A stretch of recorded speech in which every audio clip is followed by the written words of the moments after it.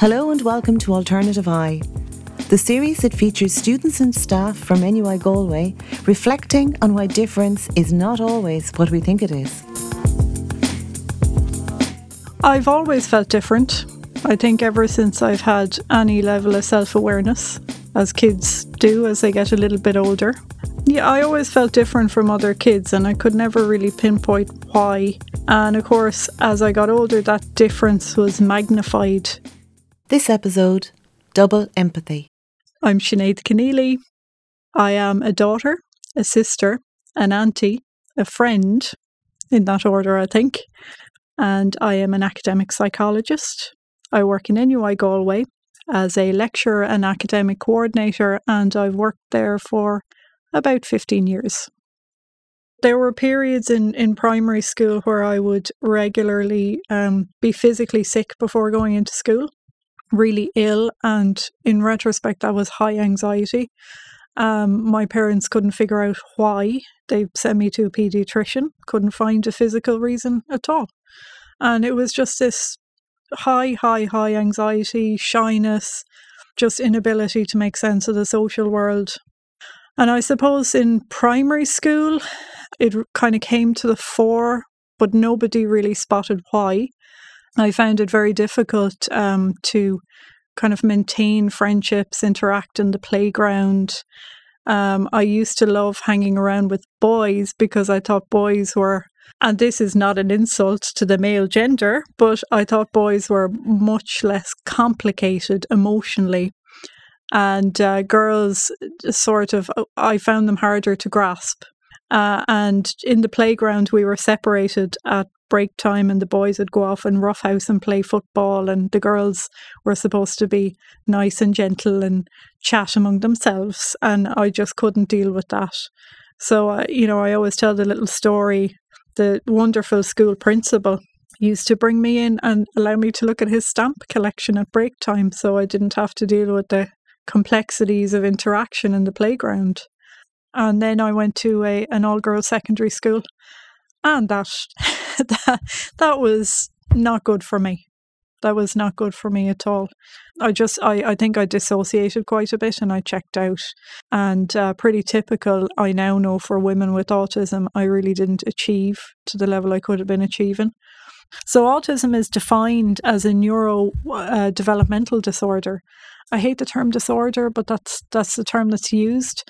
So you would typically see, issues, I suppose, with social communication, like ability to kind of interpret social communication, and you have other key features again, like executive function problems around, memory and planning and organization. And it's a constellation of different things. There are different categories within the diagnostic criteria. I do think my teachers were aware. I certainly think in primary school, I really loved primary school in spite of the difficulties and the anxiety.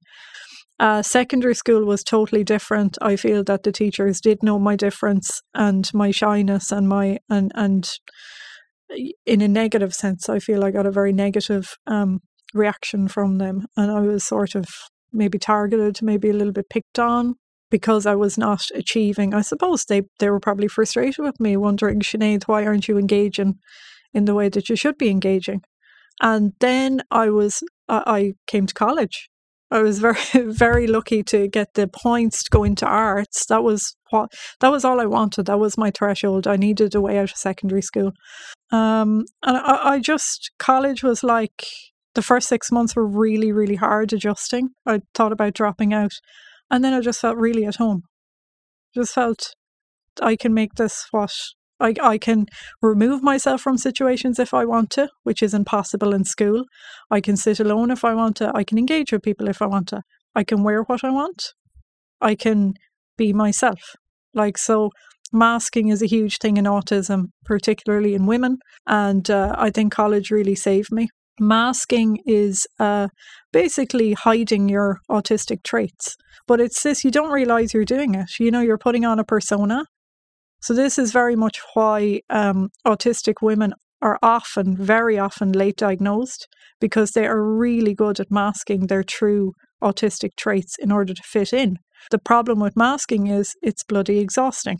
Very often that can result in severe depression, anxiety, exhaustion, burnout, because the mask comes off when you get home or you're away from other people. The facade is down and you're burnt out. It takes an enormous amount of time and energy to keep that facade up and to be constantly thinking, am I making the right amount of eye contact? What's my voice like? Is my voice too loud? Am I laughing too much?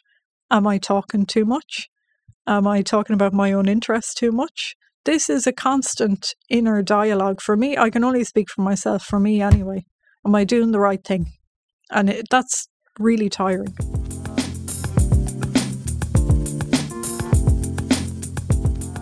I was not diagnosed. I am now 38.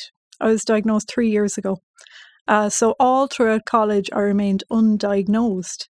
During my undergrad, I came into college to do journalism and randomly went to a psychology talk and thought, oh my God, this is really interesting. So I took psychology and did a degree in psychology. My kind of, let's say, I don't want to downplay it, but kind of quirkiness difference was kind of embraced by my classmates. Maybe it was because of the topic, like psychology, the subject. They appointed me their class rep. They kind of made me their sort of person, to celebrate, which was lovely. Started a PhD, then a research PhD straight after my degree. I was only 21. Big mistake. I got through it, but it was too early. I didn't take any gap or time out or anything like that. And my PhD was so lonely. It's a lonely experience for a lot of people, but I just crashed really. And the anxiety and depression came to a head, and I was quite suicidal during my PhD. I got through my PhD. I don't know how I did it. It was extremely hard. I'm still kind of traumatized by the experience and still didn't have a diagnosis. The diagnostic route only came a bit later for me. I am now 38. I was diagnosed 3 years ago. And I remember reading, I think in the Irish Examiner or one of the newspapers, an article about a woman with autism in Cork. I contacted her. It took me about a year, I think. And I said, look, who's a good person, to do female autism diagnosis. So I went to a neuropsychologist in Dublin, very long waiting list, and got my diagnosis. I took the train up to Dublin and I was anxious and I couldn't sleep the night before and I couldn't sleep the week before. And then I was anxious going back down with my diagnosis. And God, it's I would advise people to, if you have someone you can trust really, really well and you can confide in, get that support while you're going through the diagnosis. Don't be silly like me and do it on your own. Or stubborn. It's a good Conneelly characteristic. You get to 30-something, your mid-30s, you've lived a lot of your life, hopefully a lot more to go, but there's a lot of backtracking and figuring out. People get very different reactions, such as, sure, we're all a bit on the spectrum. We get that all the time. I get that every second day. And you don't look autistic. Look at you. You have a PhD and you're working full time and you don't fit the little box I have, the little idea in my head about what autism is, which is usually inaccurate. My family were really good. My mum and dad were very good. And they showed a real willingness to find out more, even though they had an older son with autism. And even now, my poor mum died in 2021 from cancer. That was very, very hard, I suppose, in the mix of my diagnosis and again trying to make sense of things as, life hits you with these curveballs and things are put on pause, the whole processing. But my dad is fantastic. He'll be reading the newspaper and he'll find an article about women with autism and he'll say, Sinead, look at this now, come over here, look at this and he's reading the paper and he says, God, that's you. That's your story. So there is really nice affirmation there and understanding.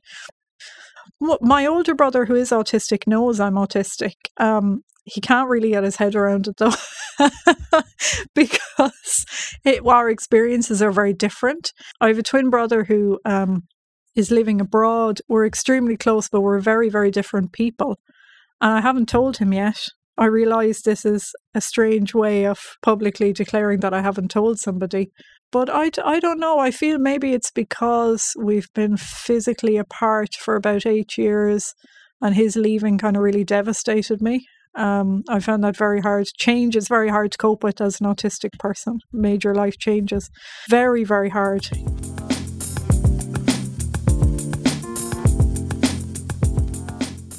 I tell my students I'm autistic. I've disclosed at work. I get great reactions from students, especially autistic students who feel very validated.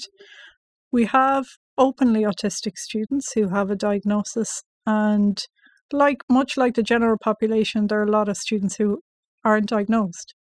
And you suspect yourself, I'm not a clinician, but I suspect this person is undiagnosed and maybe could benefit from a diagnosis because they're struggling.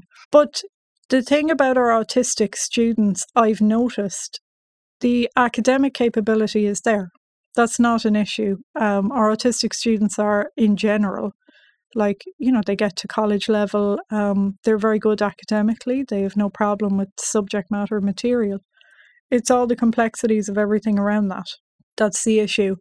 And it can be anything from the physical environment, so sitting in a massive lecture theatre with hundreds of other students and basically feeling like you're going to have a panic attack, the sensory issues, going down to Beelan, the restaurant, and having to, navigate the noise and the crowds. And so there's the whole sensory difficulties of dealing with a large campus with a huge student body. Being in that physical space. Also, many autistic people, myself included, have executive function problems or issues.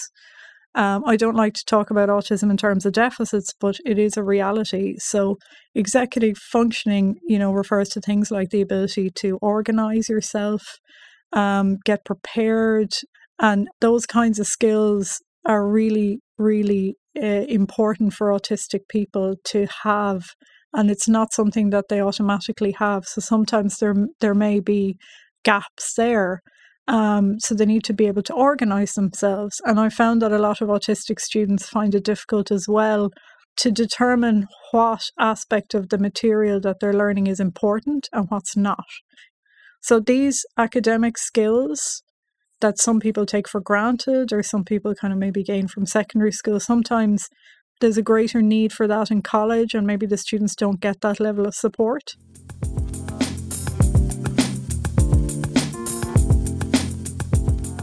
An autism-friendly campus would look like a friendly campus, and that's the goal. But what we believe will happen, and what has happened with universities who have gone through this process, is the campus becomes friendlier for everyone. For students with all kinds of disabilities and needs and so on. Autism-friendly designation has to be achieved by changing things across the board. So not just the academic environment, but the physical environment too. So right down to, people having places they can retreat to, like pods, hubs for quiet time, different format for giving presentations, different if students want to leave lectures or attend lectures in a different way, increase learning supports that will enhance their learning in the way that they can learn best, and direction and so on. So it's across the learning environment, the physical environment, the social environment. So many people are totally misguided about what autism is and what it isn't. I've even had psychology colleagues suggest to me that people with autism lack empathy. I mean, that blows my mind that someone who's clinically trained would still have that thought process in nowadays, but it's true. Certainly, what I found with other autistic people as well is that they're some of the warmest, kindest, most deeply feeling people you'd ever meet. In fact, there's even research to suggest that autistic people feel too deeply. It's called the double empathy problem. Like that compared to the general population, they actually have an excess of empathy, and that it's crippling. It causes intense anxiety. because they just feel extraordinary empathy with other humans, animals, any situation where somebody is having a tough time, they feel it really keenly. I disclose to my students that I'm autistic. And I've had some great feedback from students saying, Sinead, I'm autistic, high five, this is great, thanks. You're showing everyone what autism is and what it isn't. I've had some really upsetting emails as well from students, long emails, thanking me for being an advocate, which is really hard when you're autistic and you're struggling yourself as well. Advocacy is very difficult. But also telling me about experiences they have had in college where staff members and people who should know better have been really hurtful. This is still the narrative in the educational setting. Like, we'll give you the skills to fit into this environment that you don't fit into, rather than accepting you the way you are and making the environment friendly for you to be yourself in.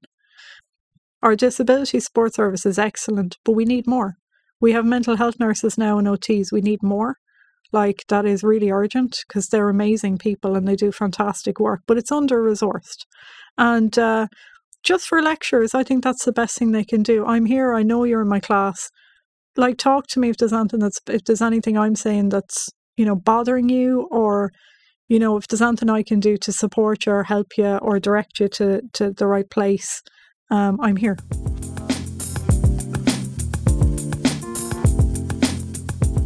Depending on my mood, I have lots of favourite songs, but my favourite song is Nina Simone's version of I Think It's Going to Rain Today.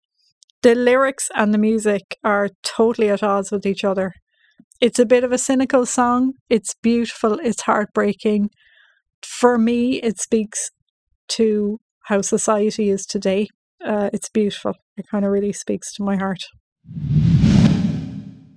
Alternative I was devised and produced by Orla Higgins. The series has been supported financially by the Equality, Diversity and Inclusion budget of the College of Arts, Social Sciences and Celtic Studies, NUI Galway. Recorded at Flirt FM Studios, NUI Galway, with thanks to Paula Healy, Heather Hinchin-Quinn and Cormac Corcoran. Special thanks to NUI Galway Student Success Manager Jane Ennis and to all the contributors. The music featured in this episode is I Think It's Going to Rain Today by Nina Simone. Thanks for listening.